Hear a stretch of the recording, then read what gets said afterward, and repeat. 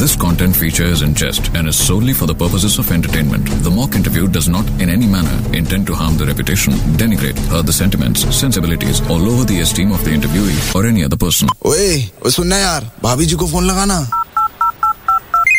Hello, हाँ भाभी जी। हाँ कौन बे? व्हाट्सअप भाभी। अमा ऊपर तो पंखा होता है। तो भैया आज वो आ रही हैं जिन्होंने की देवडी, उसके बाद पिक्चर ना मिलेगी दोबारा, जिनकी जवानी दीवानी और सबने इनका गलत नाम पुकारा। वो देखो चली आ रही हैं कल्की केकला।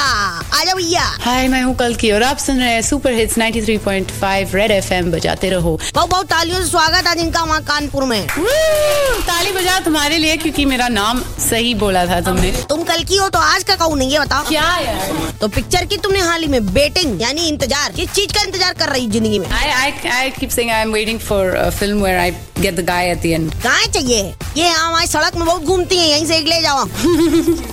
Come on. हम ये भी सुनत रहे कि तुमको केकड़ा से डर लगता है। कल की केकला, अफ्रेड ऑफ केकड़ा। Thankfully not this time round. और तुमने ये भी कहा हाल ही में तुम शादी नहीं करोगी पूरी जिंदगी। मेरे लिए चॉइस नहीं है। बात चॉइस की नहीं है, बात यह है कि 10 लीटर दूध तुम्हें चाहिए नहाने के लिए रोज। ऐसे में कौन लड़का है जो बर्बाद होना चाहेगा इतनी महंगाई में भैया? हाँ जी भाभी जी, आज का तो हो गया, कल मिलते हैं सुबह 11 बजे। तब तक सुपर हिट्स 93.5 रेड एफएम बजाते रहो।